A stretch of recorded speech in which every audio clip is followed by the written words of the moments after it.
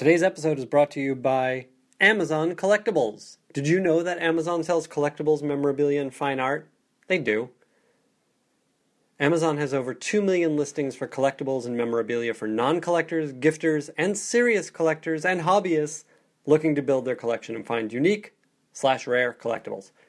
The store focuses on PSA and CGC grading, an authenticated selection of comic books, photos, prints, posters, and more across various franchise shows and movies.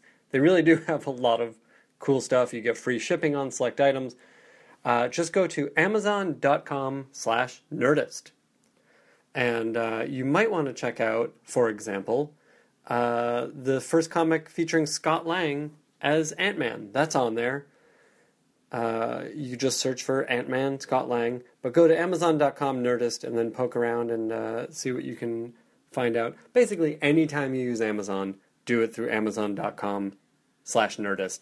And it helps out all of the podcasts you love. Thanks to Amazon, not just for sponsoring the show, but for allowing me to not have to leave my house to go shopping. Greetings, Adventure-Keteers. It's me, Work Juice player Hal Lublin. You may have heard rumors of the Thrilling Adventure Hour is doing a holiday show at the Theater at the Ace Hotel in LA on December 17th. Those rumors are true. And what you may not have heard is that December 17th show is our final show before going on an indefinite hiatus. Yep, that December 17th show at the Ace will be the last new Beyond Belief, the last new Sparks Nevada, the last of everything for a very long time. Now look, we all love doing the show, but the cast and everyone else has got deservedly busy over the past couple years. And while Acker and Blacker have enjoyed stretching the boundaries of what a Thrilling Adventure Hour can be since ending the monthly show in 2015, it's time for a good long break. So please, join us on December 17th at the Theater at the Ace Hotel for a farewell appearance. The Ace is a beautiful, big theater, and we want to fill it with enthusiastic Adventure-Keteers, the fans who mean so much to us. You can find the link for tickets on all of our social media. That's at ThrillingADV on Twitter, on Facebook, and at workjuice.tumblr.com, or by searching the Ace Hotel calendar. And now, please enjoy this all-new episode. Now entering Nerdist.com. Welcome to the Writers Panel. I'm Ben Blacker, the creator and moderator of the podcast. I created the show because I wanted to talk to writers about the business and process of writing. I've had more than 400 writers on the show, so go back and check the archives. I'm sure you'll find more creators and more shows that you're interested in. I'm a writer myself, having written with my partner Ben Acker for Supernatural, Puss in Boots, FX's Cassius and Clay, among others. We've also written comics from Marvel, Image, Dynamite, and more. We created a show called The Thrilling Adventure Hour. Maybe you'd like it. Go to thrillingadventurehour.com for more info. Let me know who you want to hear on this podcast by following me on Twitter at Ben Blacker, like the color, only more so. And follow me on Tumblr at writerspanel.tumblr.com. And if you enjoy the show, please leave a review on iTunes. It always makes me feel good about myself. They write, they talk, and talk about what they write. Tune in tonight, or whenever the time is right. It's the Writers Panel with Ben Blacker, and it's starting now. Oh, yeah! All right. Welcome. Thank you for being here. Thank you. We've got Eric Heisserer. Eric has the upcoming, I don't know when this is coming out. Friday. Arrival, well, I don't know when this podcast is coming out. But Arrival is out in theaters or is coming out in theaters. One or the other. Yes, as well as Lights Out just came out, like on demand, right? Yeah, that's right. Let's talk about Arrival for a minute. I'm curious to hear about how this, because this is a wholly original story. It's based on a short story, right? Based on a short story. But I think there had to be a lot of work done using that as a jumping off point. Sure. I mean, it's not like a million-page Philip Roth novel. Right. I look over at where John Romano would be sitting. It started with Ted Chiang. I have been a fervent fan of his for many years, and in particular, Story of Your Life. I was really keen on adapting that, and I carried around a dog-eared copy of that collection for a long time. And as you do, you get a modicum of success in this business. You do the bottled water tour where you meet with all the producers, and the inevitable question in that, the business Tinder dating version is, is there source material out there that you're excited about? And I would talk about Ted's stories. I would talk about Story of Your Life in particular, and said, this thing just made me feel all the feels, and I have such a connection with it. And they would be like, oh, they'd sit forward, and they're like, fantastic, tell us more. And I'd say, well, there's a female lead. It's a non-franchise sci-fi and deals with linguistic relativity. And they would be like, give me the water rack. Get out of the office. This is really what I was curious about. Like, Yeah. how does this story pitch? Because it's a not good well. story. It's a great story. Yeah. And that is what a pitch ought to be, right? Is the telling of the story that you're excited to tell. Yeah. But it has these aspects. It does have these aspects, and either you love it or you're completely disengaged. I did my best to stay out of the way of the pitch of the story and just get them to read it. Mm-hmm. How'd that work? Not really well. No. No. I found out, someone would read coverage of half the story or, something strange like that. But so much of this is about finding the right people. Mm-hmm. It is about the relationships. And you can go through 100 different meetings of people completely disengaged, and then you find somebody who has the same passion, the same spark for it as you do. And that is what happened when I was almost basically on my way out of the door at 21 Labs with Dan Cohen and Dan Levine. And I said, this is the story. And they said, all right, we'll actually read it. And they did. And they totally loved it. And then we were like the Three Musketeers. And we're like, let's go and pitch this around town. Interesting. So then how did that pitch go? How was that pitch different than you just trying to bring it to producers? Well, their first question was, how is this a movie? Mm-hmm. And it's a solid question because there's a lot that had to be reconceptualized. Yeah. But we got through that. We did that heavy lifting up front.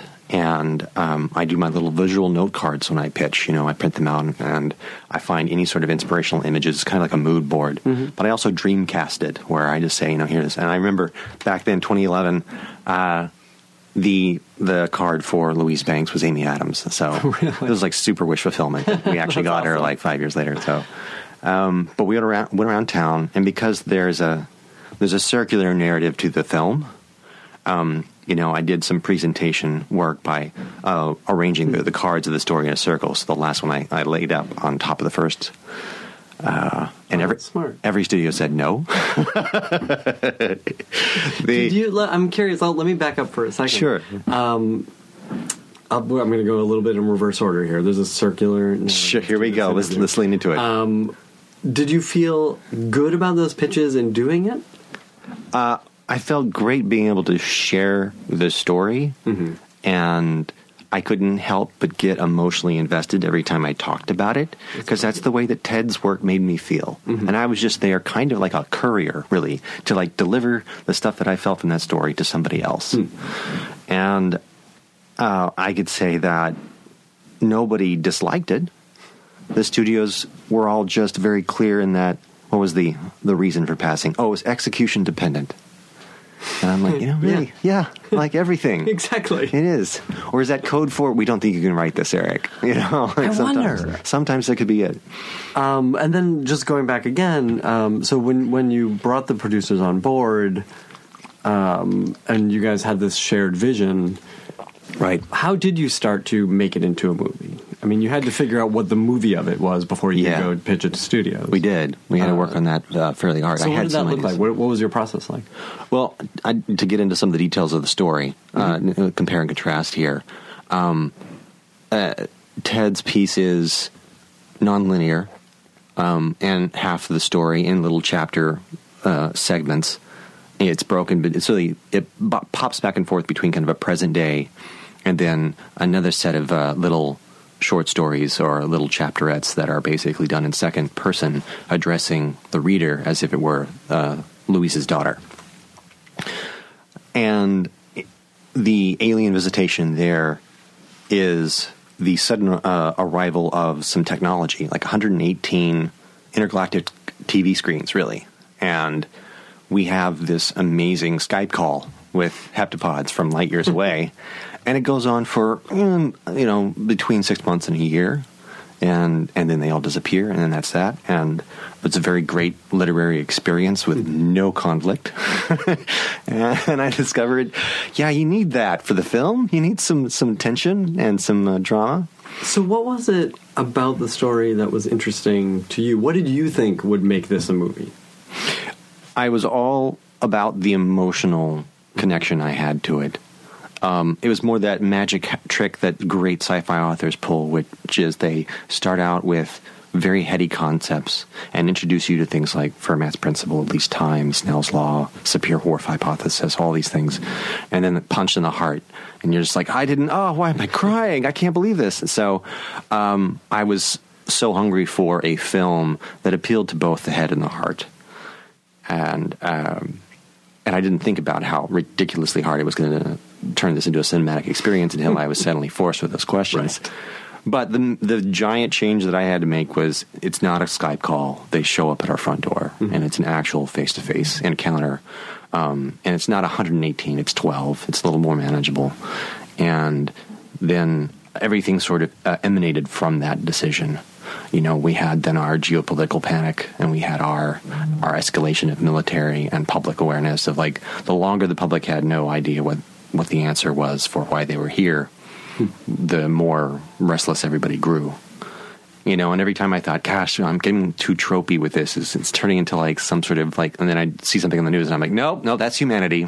Yeah, we're pretty terrible. Oh, no. But I laid that part out, and it gave me the sort of the ticking clocks that we needed for it, and that was the major change to the story. That makes sense. So that's sort of what you're walking into the studios with. Yeah. And then you say everybody passed.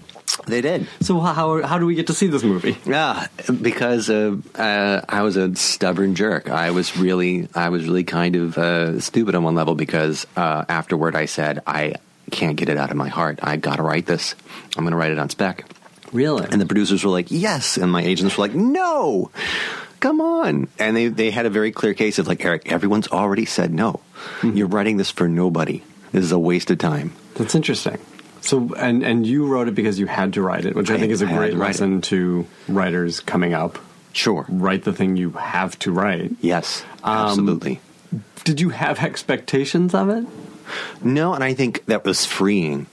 You know, it allowed me just to focus on the story I wanted to tell. There was nobody else in the room except for me and these two producers, the two Dans, that managed to keep all of us on point. And anytime something slipped toward a sort of a studio-esque like direction, we pulled back and said, wait, I don't think this is right for the film. I'll write for the characters. So that was phenomenal. And then I was, trying to get the bills paid and keep the lights on with other jobs in the meantime. So I would come back to it whenever I could. It was my respite after doing this. Look, the writer, quite often, especially if you're being hired on for a studio assignment, you're given a hard hat and a list of directions, and they already know what they want, and it's about you just sort of executing that. And I crave being the architect. Like, I wanted to come in here and help build things from the ground up, so that I know, how that they're sound. I don't want to have to like spackle over something that I know doesn't work just to make it look good. But quite often, that's the best job you can get for a while. And I would go back to Story of Your Life and that spec after getting a job on a picture that my agents were like, this is a go deal, and of course it never happened. Right. But this is, and we've talked about this on the podcast before, but this is the life of a feature writer. It is. You write these things and they never get made. No.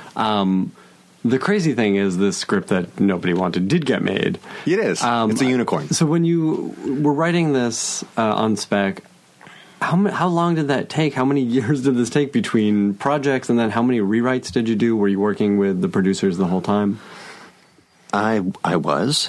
I was. I mean, to get the rights to the story, it was a little different than pitching it out. You can get a shopping agreement when you just take a pitch out, and so it's more like a hold my place routine. There was no real contract or large contract involved in that. But then when we were asking for a full year, that's when Ted, the author, said, I'm not giving this up until I hear the pitch first.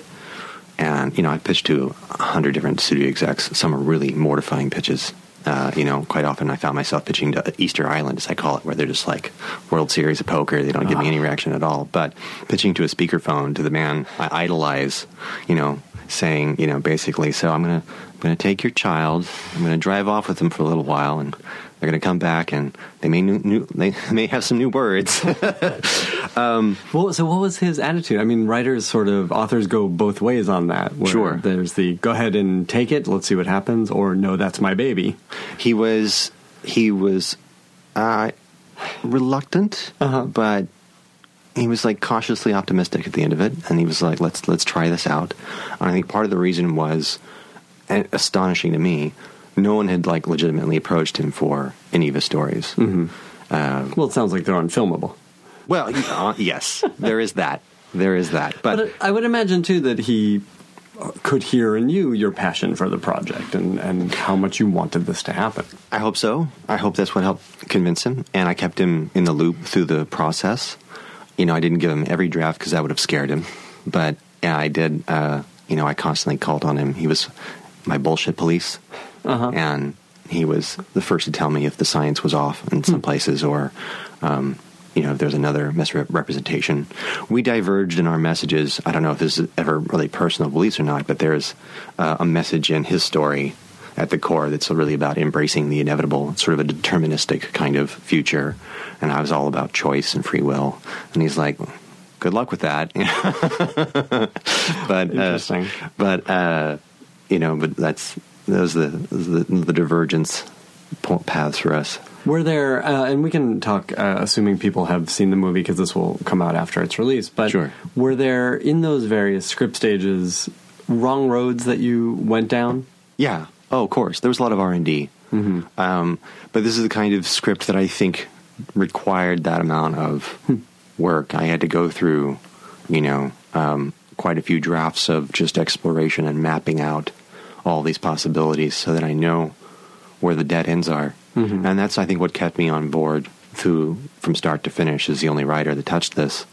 And even sort of to an extent why I got the exec producer title as well, because I had all of this mapped out, and they could ask me at the drop of a hat, like, what if we do this? And I say, okay, draft 13, I tried that, and here's what happened. Wow. How did you know when things weren't working? Can you give an example? Can you remember any of those wrong paths? It was, well, certainly in the content or the scenes between Louise and her daughter. If any of that violated, her decisions or her choices in the rest of the story, or if it gave away too much, or oddly enough, if it gave away too little, like if it just wound up being a lovely emotional scene that didn't provide an engine for everything else. We got down to where we could have plot scenes or character scenes, and those didn't survive. They had to be both. That's really interesting to hear you saying. It doesn't occur to me now. It's they're done so seamlessly. The exposition isn't telegraphed, and they aren't just emotional scenes. Right. And I think that's why the movie is so satisfying at the end. Well, what I want to get to there, this is jumping ahead now, but one of the lovely gifts of this movie is Denis, and what Denis was able to do in post is easily just like slide out little pieces of what would otherwise be exposition or extra lines that the performance no longer needed the way it was cut together. He was like eliminating brush strokes on a painting to get down to the most elegant version. And he did that so well, and made it such a sort of aerodynamic piece by the end of it. I think the first cut was 2.5 hours plus, something like that. And he just sort of carved all of that out and left stuff that there was even just a couple of lines of dialogue. There's a scene with Louise introducing her daughter to a horse in a stable, and there's lines of see, they're just like us, or you don't reason to be scared of them, and that's all kind of really on the nose about her experience with the aliens, right. But it was there as a sense of tone, and because she said those lines in the scene, he could pull them out and just focus on the sort of the impressionistic feel of them, and we understood it.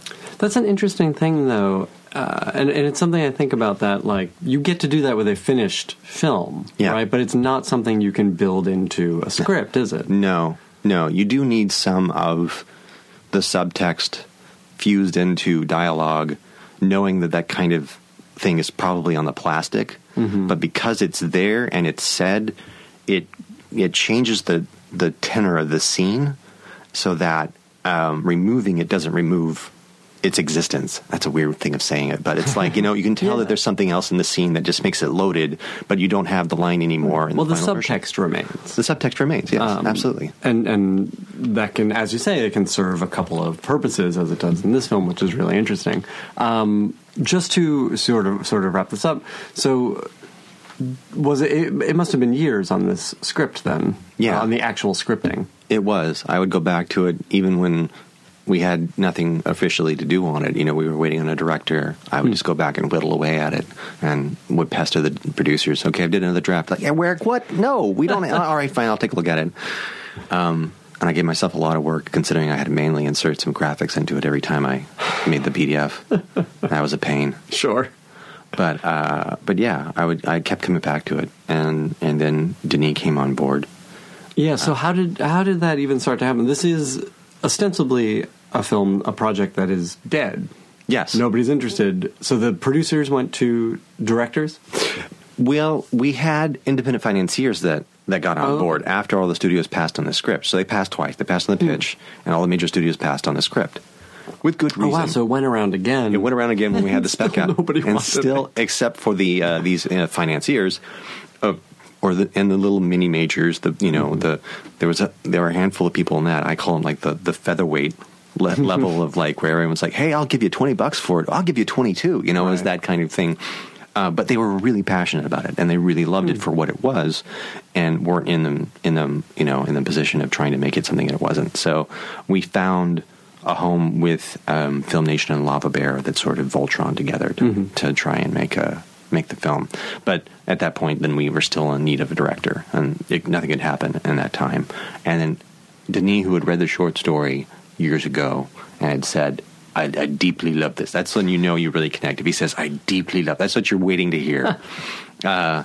He followed it up with, I don't know how this is a movie. And we finally got a chance to read it after Prisoners, and said, yes, I like this a lot. Let me meet with the writer. He wasn't on board. It's a very slow courtship with him, or at least in my experience, where every other director meeting I've had where they're thinking about coming on, you sit down, it's half an hour, and they're like, well, all right, thanks, I got it from here, and that's it. They're sort of already in by the time they're and it's just sort of a perfunctory meeting where they shake the hand of the writer and then bid farewell and. Yeah. So what was he looking for, do you think, in that first conversation? I didn't know, and it was a long coffee meeting, and then at the end of it, he's like, I love this. This is very nice, Eric. Let's do this next week. And I said, what? I'm sorry, we don't? Okay, sure. And my producers, all breathlessly called me afterward. Is he on? I'm like, we're having coffee next week. Like, he's what? It's a cliffhanger meeting. Yeah, it's a total cliffhanger meeting. And he did it again and again and again. And after the 6th or 7th one, somewhere around there, he and I bid farewell again, gave me a hug. He's the sweetest man in person, which if you've just seen his movies, especially at that point, I was like, hey, this guy's going to be intense as hell. Yeah. But I found out he was on board officially, and he called me afterward, and he says, all right, Eric, now we are married. And now I understood. Like, it clicked for me. Yeah. That was a whole, long courtship to make sure that if he's going to spend his time and energy on this, that we had a good rapport, and he could rely on me for a lot of things that I never expected, to be called for. What were you guys talking about in those coffee meetings? Religion, politics, philosophy, science, Bayes' theorem applied to global population, that kind of thing. Oh, good Lord. Yeah. So once he came on board, now it seems like this is a movie that can be made. A movie that can be made. Were there hurdles thereafter, or was it fairly smooth sailing? It was luxurious sailing, really. His first choice was Amy Adams, and I went like, look at this card. This is the card, this one. And they had a lovely dinner together, and she came on board right away. And it was off to the races at that point. And then we had our production, we had our budget, we had everything kind of set up to go, and our financiers then took that whole package to Cannes to see if we could get a little bit more money there, and wound up selling it to the same studios that passed on the spec. because we had it's like if you have a spec for Interstellar or Gravity or The Martian even, and no filmmaker on board, it's really hard for a studio to think, oh, we'll risk it for this amount of money. But when you show up with someone akin to Nolan or Cuarón, or that sort of thing, then it changes the game. Absolutely. They can see what that movie is, or they can at least see people going to see that movie. Mm-hmm. Mm-hmm. Were you were on set for the shoot? Yes. Were you writing on set? Were you rewriting? Were things changing? I was writing a lot of additional content, the dialogue for the anchor people that were in the background. Or, interesting. I never even think about that. Yeah, all of that. That was there's a lot of news stuff, a handful of extra lines. And sometimes it was a case of you're there on set with, 2 or 3 very talented Oscar-nominated actors, and realizing on hour 5 that Amy Adams was having all the dialogue, and 1 or 2 others were in full hazmat suits, wondering what is going on with the day, and I would rush over and say, why don't we have a line for this guy here, because he's here all day long. Let's put him to work a little bit. Funny. That's great, though. Yeah. And that feels like that is earning the executive producer stuff. That's sort of managerial work as well. Yeah. But there was a calmness around set, and that really started from Denis and just emanated, especially with Bradford. Bradford is also this first of all, he was the sharp-dressed man. He was the most fashionable guy on the entire set. He put us all to shame. He's kind of like a MacGyver of fashion. I don't know how Bradford Young does that, but he puts it together. But he was also just really chill, and then, we would take it after, 2 or 3 or even 4 takes, and Denis would be like, okay. And then Amy would be like, no, we're going again. And he's like, I don't understand. No, we're going again. And then we'd do take 5. And he's like, I deeply love it. She's like, yes! Oh my gosh. I'm curious what tone is so important in this movie. Yeah. How are you, and I assume the tone that is in the movie is what you were trying to get across in the script. Yeah. How are you getting that across in the script?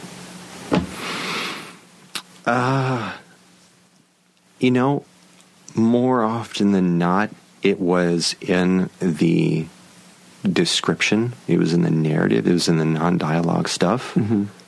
I had to find the right metaphor or simile, or just, the occasional adverb to set up a feeling going into a scene.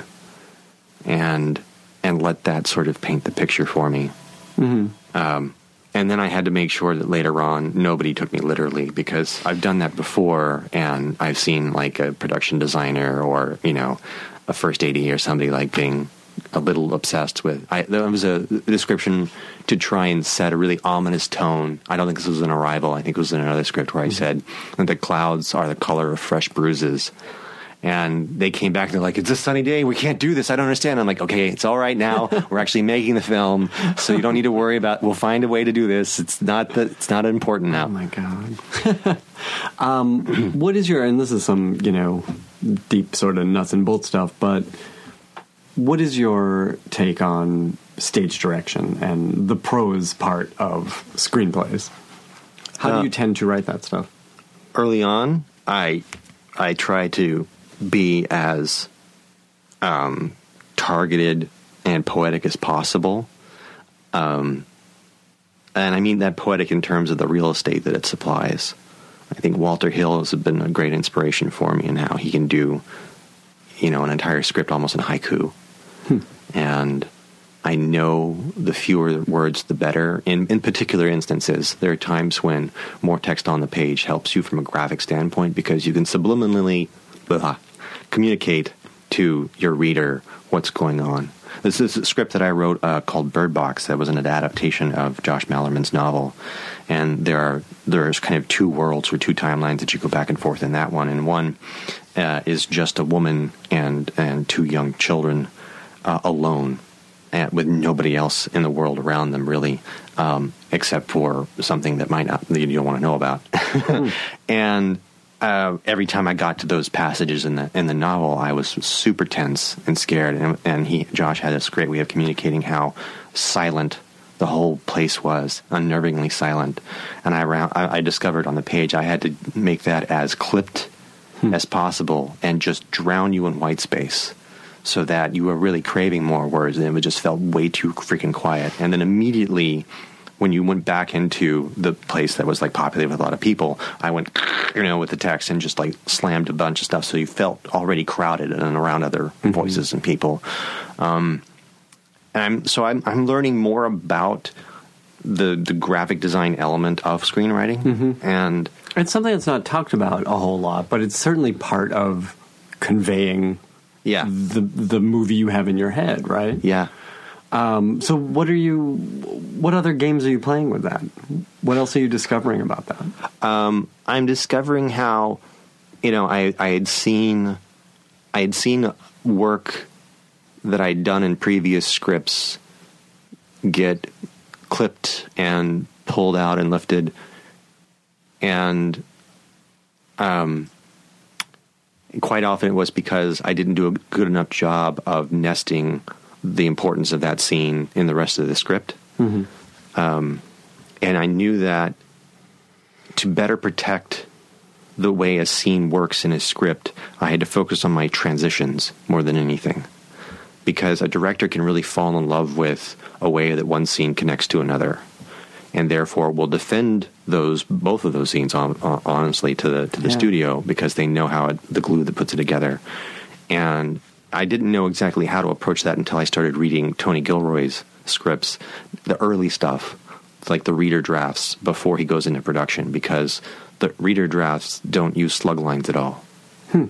He just goes from one image in one scene to a first image in the next scene, and he finds a way to chain link those so that it's seamless, and you don't realize that there's no slug line until you're on page 40 and you're like, what's this master done? Like, how he got that by me? And so that has made me focus a bit more on connecting all my scenes together in a chain. That's really neat. Is there somewhere people can find, I mean, you've talked now about a couple of screenwriters. Is there some resource that people can find these scripts? I'd scoured the internet for them, and they're in different places, so I don't have any one particular. Yeah, you can poke around. They're there. It's good to know. I mean, part of doing this is reading the stuff that's out there. Yeah. And finding the stuff that's good and, exactly creating your take on it. Let's talk about some of the work you did before Arrival. Some of these hard hat jobs I'm curious about. Yeah. All right. We've talked for 10 years now about how the movie business is changing. Yeah. And Arrival is such an unusual movie for all the reasons that you said, that people didn't want to make it early on. It's not a pre-existing sort of universe of IP. It's a female lead.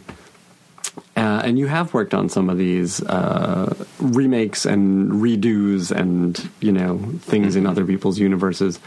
How did you find your way into those to tell the story? Not getting the work itself. We can talk about that, which I am curious about. But how did you find the emotional way into those? Or can you just do the work without that?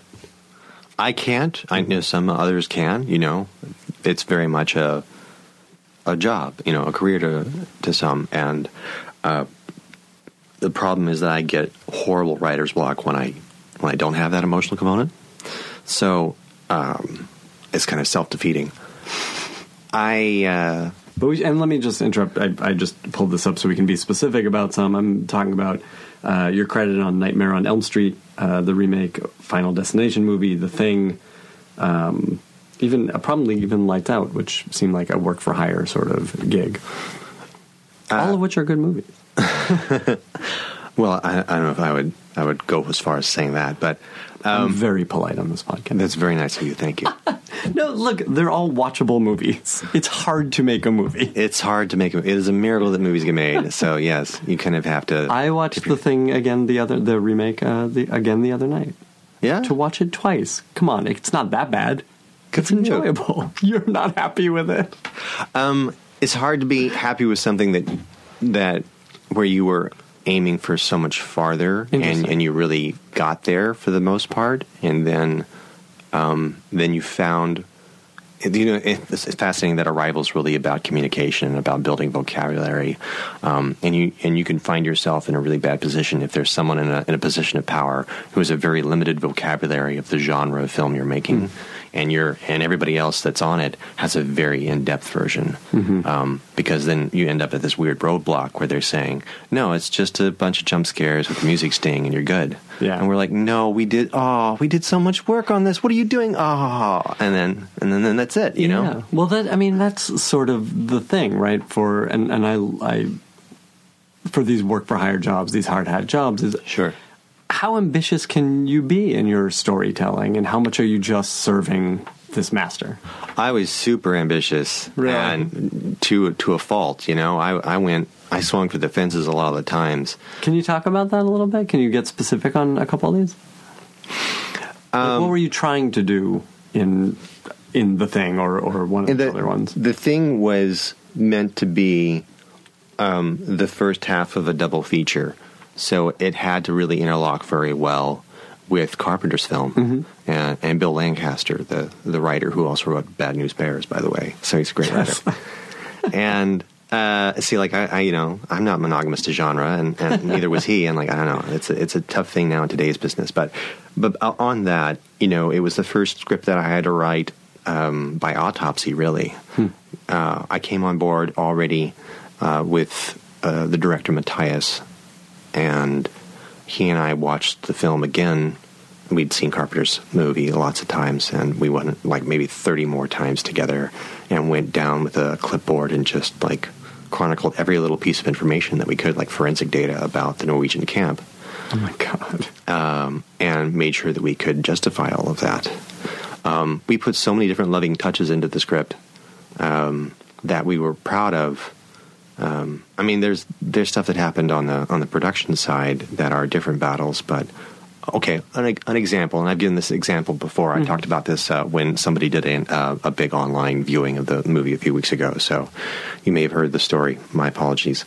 One of the Norwegian characters was the cook, Lars. Lars could not speak English. And Mary Winstead's character then didn't know how to like talk back and forth with him, and yet they both kind of found a way to like just point with the flamethrower and like, that's bad, kill that, that kind of thing. But the fun character trait for Lars was that he was a Butterfingers. Like he would drop stuff. You'd think, okay, this guy's going to get killed very quickly because there's no way someone this clumsy can survive. And yet he did. He was one of the two guys on the Norwegian side that survived all the way to the end. And we put him in the helicopter and left it at that. And then you queue up Carpenter's film and you realize Lars is the guy who drops the grenade. So super fun. We did that kind of work there. And we also did a lot of work to try and expand the mythology. There was a sequence early on of the crew that entered the spaceship as a team for the first time and discovered that it was more of a kind of a zookeeper's ship. And one exhibit obviously had broken free. And they found wrecked rooms like of an alien crew section that had been totally destroyed. That was a great, like, sci-fi foreshadowing for what was going to happen to them. And, and someone said, and there, when looking at it, they were like, this looks like a real mess. And Mary Winstead, like, no, it's more like a crime scene. Like, this is not a good sign. But I think budget cuts meant we couldn't do that. And then poor Matthias, like, the battles he had to fight during pre-production and production, where sometimes everything got shut down, is someone had the wise idea, quote unquote, to like make it a 3D movie, and everyone had to say, no, why are we wasting so much time and energy on battles that we shouldn't have to fight at this point? Well, so much of it seems to get away from the story, right? The original reason that people respond to this thing and want to see more of this thing. Yeah. And at that point, I would imagine it's, as a screenwriter, it's all out of your hands anyway. Yeah.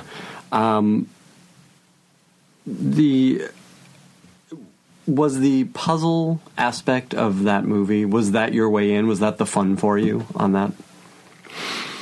It was. I mean, the idea of like writing a love letter to the 82 film was very enticing. And figuring out a way to tell the story that could make everybody still the smartest people in the room, but not step on the feet of the other film. Mm-hmm. And the other major question that I had that I wanted to work with is, what can we show the thing learning in our film that it uses in the next one, having already acquired that info? Mm-hmm. Little bits and pieces like that I found. And then beyond the intellectual side of things, I began to have a real emotional connection to Kate, to Mary Winstead's character here, as one of the few women in the entire film, and who's already feeling like an outsider, a little paranoid, even more so when some of the characters around here start speaking in a language she can't follow them. And the one friend that she has who starts translating for her, Juliet, winds up being one of the first people to betray her. Mm-hmm. So I felt for her in a way that I felt for my wife when she joined a new TV writer's room on some show, and and had to navigate some of that. Absolutely, that is a great comparison. Yeah, any of them could be an alien. Absolutely, you don't know what's going to completely kill you in the women's room. Is that generally how you will work on a script? Do you find the things to be excited about? Whether it's, and is it generally character? Is it a sequence? What's your jumping off point usually? I have several jumping off points. I'm really open to whatever gets me excited about the project. I know it can't last, so I'm desperate to find the next thing to jump to. Uh-huh. And if I don't, then I'm really stalled out. I'm in trouble. Because then I'm a writer that does one good scene, and then there's 105 more pages to write, and I'm in trouble. But yeah, I find the thing that kind of springboards me into it. And while I was excited about the puzzle, the thing that really brought me into the draft on that prequel was the concept that this creature couldn't replicate inorganic material. And that turned into a great reveal for us that we got to play with, and gave us a lot more mileage out of it. Yeah. So, is there a film before Arrival where you feel like not just it all came together, but it represents you as a writer? Well, I'd say since I had to make so many of the decisions, and it was the first time I put on the director's hat, probably the Paul Walker movie, Hours. Oh, of course. Yeah. Which we have not even talked about. Let's talk about that. Right. Why is that the one that you directed? It was the one that allowed me to demonstrate I could do more than just horror. Mm-hmm. And that was all I was getting at the time. And, of course, I needed to pay the bills. But I was just exhausted from wearing the hard hat on horror movies. Mm-hmm. And you get sent a lot of really broken things in the genre that, that they would please save our patient who's dying on the table now. And is there, let me interrupt for a sec, but is there any fun in that, in the fixing? To some, yes. I rarely find the fun there. If I connect with it on some deep level, then I feel I can be good for it. But by and large, I'm not the guy that can help you with that. Sure. I'm just not. I don't get those calls anymore. Do they have to bring it to another fixer after you? I probably. You know what? That's the way these things go. I don't. Right? Yeah, exactly. I'm probably writer number 27 of 35 or whatever. Exactly. And let me back up for just a second, and we'll go back to ours. How did you become the horror guy? Was there a magic script for you that went around? Yeah. I had written 13 spec screenplays in a whole variety of genre, a whole lot of sci-fi, 5 of them were, I think, for sci-fi. Why sci-fi? Why is that your interest? I grew up with that. My mom made this interesting choice to read Heinlein and Bradbury to me when I was a boy, instead of Dr. Seuss or whatever. And so I had a really deep imagination at times when I probably shouldn't have, when you can scare yourself half to death sometimes. But and I wanted to be the kid in Half Space who will travel, and that stuck with me. So I'm always excited about science fiction, especially. authors that I haven't heard of before, and stories that approach it in a new way. And I've done a lot of those, but I know how important it is to try new genres in the same way as it's important to try new mediums, because you sharpen the saw. You start to work new muscles, and you learn stuff from one genre that can carry you to the next. So I'd done that for quite a while, and was out here in LA really hemorrhaging money trying to get a job. And the script that landed was my one horror script. And, it got me a bunch of meetings. I nearly got made. And that broke me into the business, and I got nothing but horror scripts from then on. That was the one thing that I could get. And that went for a few years of me trying to be good about embracing that, and grateful to have an agent and all of that. What do you think it was about that spec that people responded to? I think it was just familiar enough that all the new stuff in it was a very Lovecraftian tale. And before we actually had a buyer, I had no agent that would see me. I would say, this is what it is, and they would say, is that a couch? I don't know. And I was in trouble. But then Heyday Films took it to Warner Brothers, and they were at a time in the middle of the Harry Potter films, and Warner's was just like, how much you want? I'll just, here, blank check, whatever you want, sir, That's crazy. And when you have that kind of advocate in a position of power, it makes it a lot easier. Sure. What were you doing at the time while you were writing these specs on the side? Because they had to be on the side. You weren't making a living off of it, right? I was not, no. Yeah. I was losing money, but I was trying my best to stay afloat doing playtesting work for a video game company in Westwood. That's great. That sounds so sexy, and it is really the boring, the most just soul-sucking job. So this script got some traction, and you became the horror guy for a few years. I became the horror guy for a few years. And as you say, when you are starting out like that, you don't get to say no. No, right? no, absolutely not. You have to say yes to everything. Yes.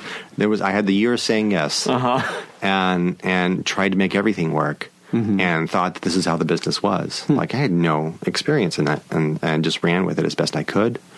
And that's how I wound up in the room when they were telling me about Elm Street. And from there, I got into the other rooms on Final Destination, which was the same studio. Some really good guys over there.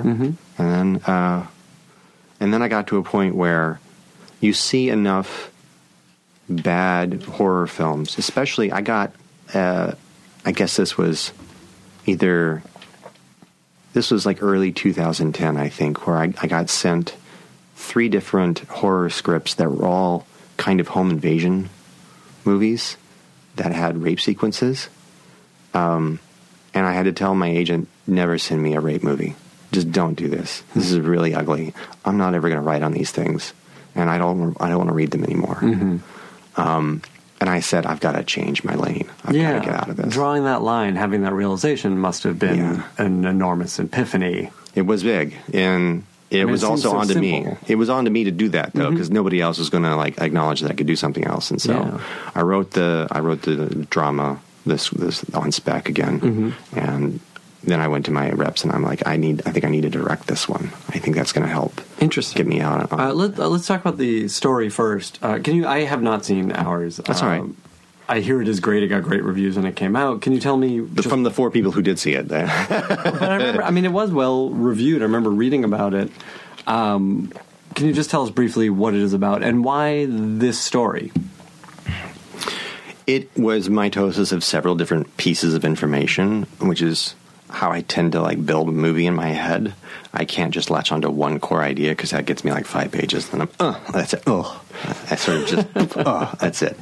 So for this, it was a case of I'd lived in Houston for a long time, and I had friends who were affected by Katrina when it hit Louisiana. I mean, New Orleans was sort of like the city that everybody went to for the bachelor party, and And so we had stories of some of the refugees that had to camp out in the Astrodome for a while. And a friend of mine ran this portable shower business, usually for productions, that would go out in the swamp, and she would pull out, get Louisiana off of you.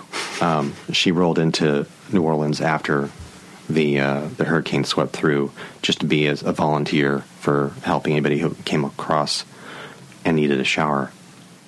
And so she collected a bunch of stories and shared them with me on the time that I got to go back to Houston.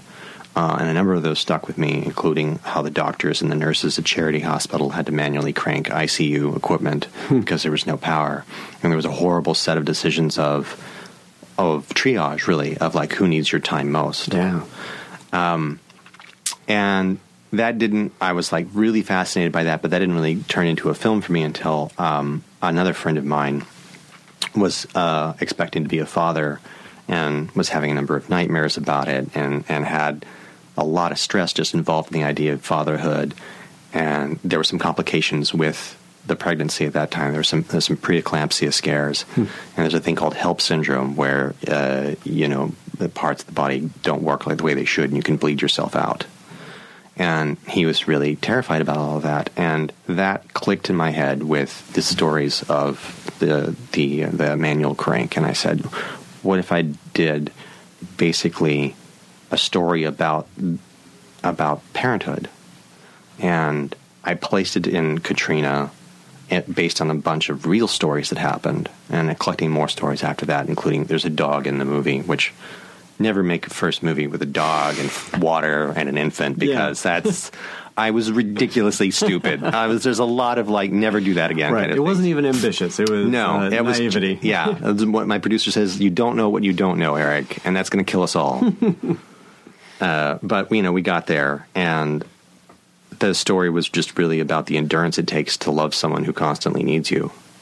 And that was the condition of Paul Walker's character, Nolan, who found himself in an abandoned hospital, and next to this incubator to keep his infant alive by manually cranking something.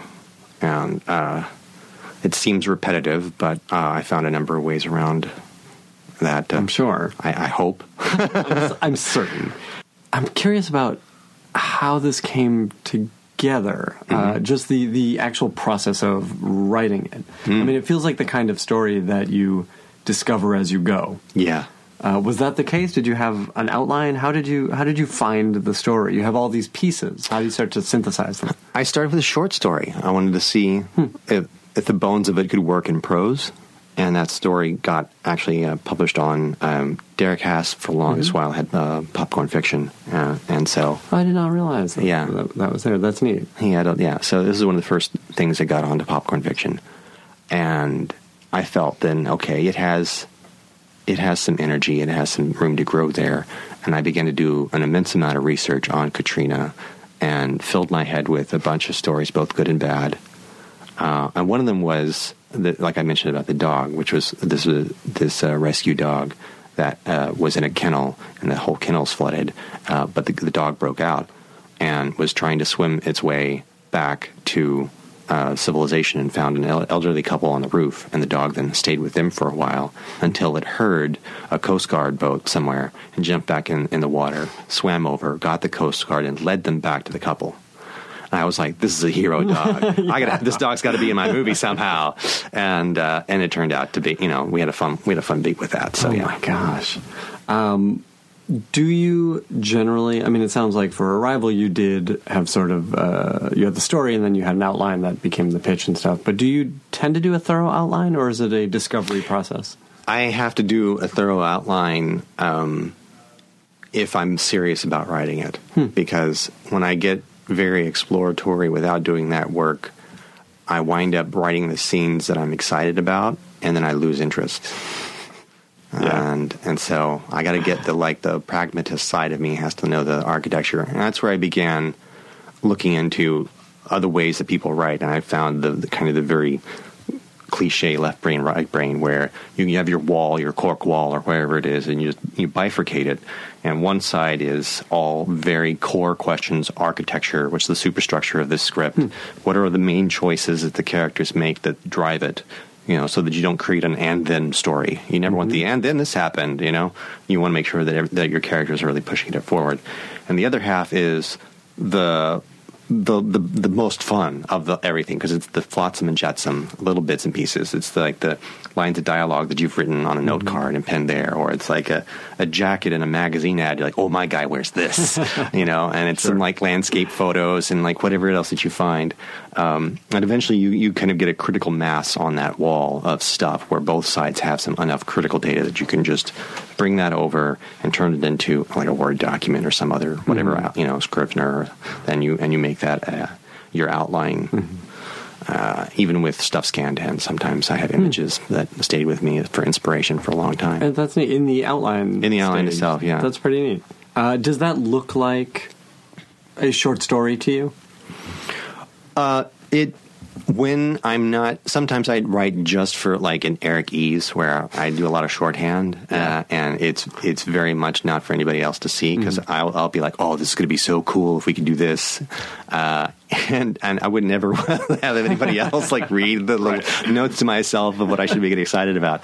But there are other times when I do approach it from a prose standpoint and make it a sort of this building short story, and some of the words in there that I find, some of the descriptors that carry into the script.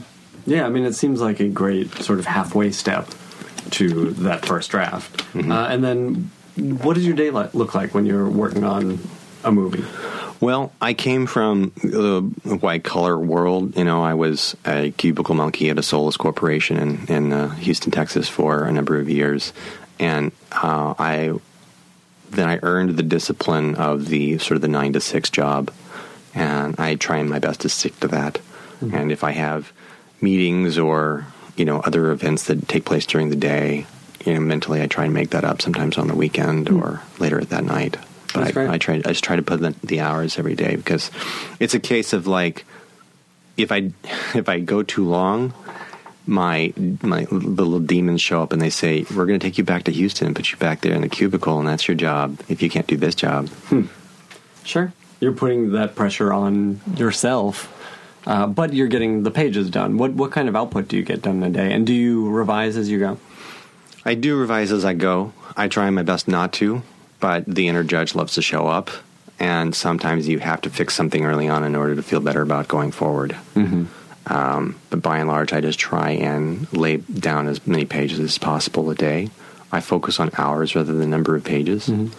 Sometimes I wish it were the other way around, because like by 11 in the morning, I'm like, yeah, I'm going to take the rest of the day off. But no, I stay there. Sometimes it's staring at the screen for hours on end, and that's where I ended up. This is a weird thing I don't want to pimp it per se, but I wound up trying to devise for myself a whole bunch of little exercises to do whenever I found myself in a position of like either writer's block for any number of reasons, or when I discovered that I've overwritten the scene, or where I didn't understand a character's motivation. And so I started collecting all of these, and on Twitter I began sharing them, and somebody was like, can you put all these in one document?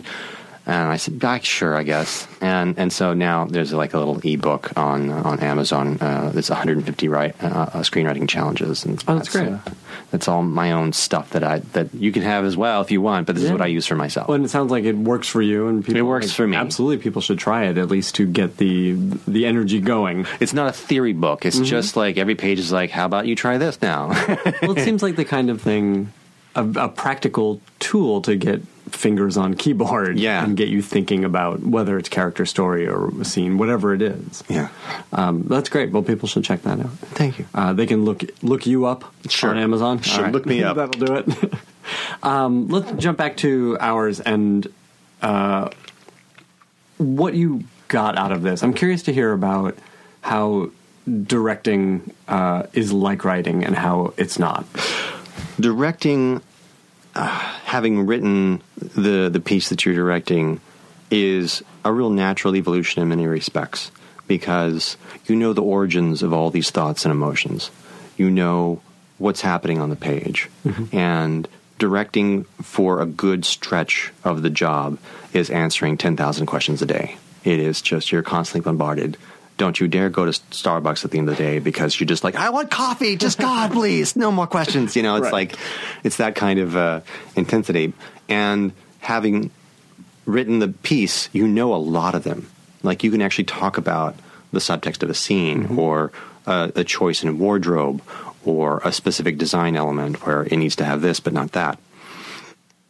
And then just sharing that with everybody else on the team makes them all feel more connected with it. And answering why you want something is always better than just giving a straight answer of, you know, option number 5. So that helps a lot. But you're also aware then of the greater process of it and how the script is really just the jumping off point, and you need to be able to sort of like bend like a reed in the wind and fix things or change things.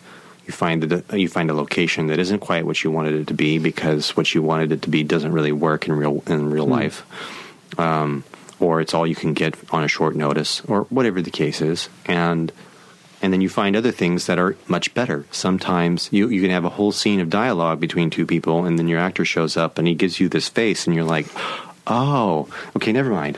Never mind. Get rid of all that. Get rid of all that. That's cool. Is there more directing in your future? You know, I'm picky about that because it takes away at least a year of my life. And there's a higher bar for me to hit as a director than as a writer. Simply because I can work on something for 6 months and then be done with it. But I can say that I am absolutely going to do something again. I just don't know what. That's great. And look, Arrival took so long. You look so sad, but also relieved. Well, there's an interesting thing about it's relief. You know, a movie that comes out like this, and I'm so proud of it. I really, really am. That's great. But around the 5-year mark is where you stop really like celebrating, and you're just like, oh, finally. You know, you're like, oh God, I made it. Well, and you knew. I mean, yes, you were behind this the whole time. You knew this was a movie. You knew this could be something good. Which leads me to ask, so that took so long, and you did it. Yeah. What's next? Like, do you have another one of those? I made it. I made a vow to myself in 2012 to write one spec a year at least, regardless of what was going on in my career. That's great. And I've stuck to that. Wow. And I'm finishing up a spec for 2016 now, and I'll write a spec maybe as early as January or February next year. Like, I'm doing this because if Arrival can happen from that, then I should keep swinging for the fences like that. That's really great, and I think especially for screenwriters who are not working screenwriters, it's even more doable. Yeah. You know, you can write a spec a year. You can write 2 specs a year. You really can. You have the time. And absolutely do that. Get out there in the marketplace like that, because that's going to be helpful. Yeah. Well, like you said, I mean, you wrote 13 of these starting out, and one of them stuck. And it's the one that many of them were horrible, but but they were. But that's also learning the craft. That's also learning the craft. Yeah. We'll just wrap up by asking. So, Arrival is out as of this, and people should see it, and it'll probably be out for months and months and get big awards push and stuff. I'd be surprised if it doesn't. Yeah. Come on. Have you seen movies lately that you have loved? What can you recommend to us? What is inspiring to you in cinema these days?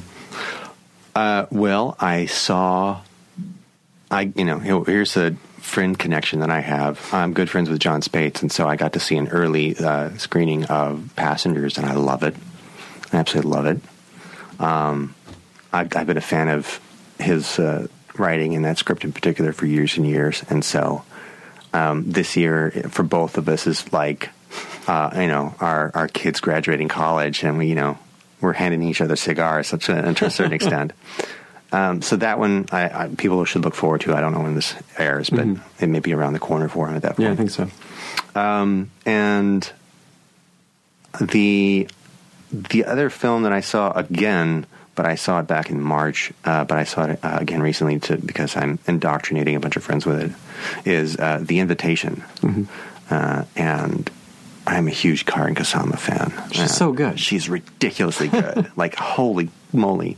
And paired with Matt and Phil, it's just, I can't wait to see what the next thing is. Yeah, and that's a good one that people can watch that on Netflix. Yeah, it definitely, yeah. Thank you so much for being here, Eric. Thank you. I appreciate you coming by to talk. Well, this is delightful.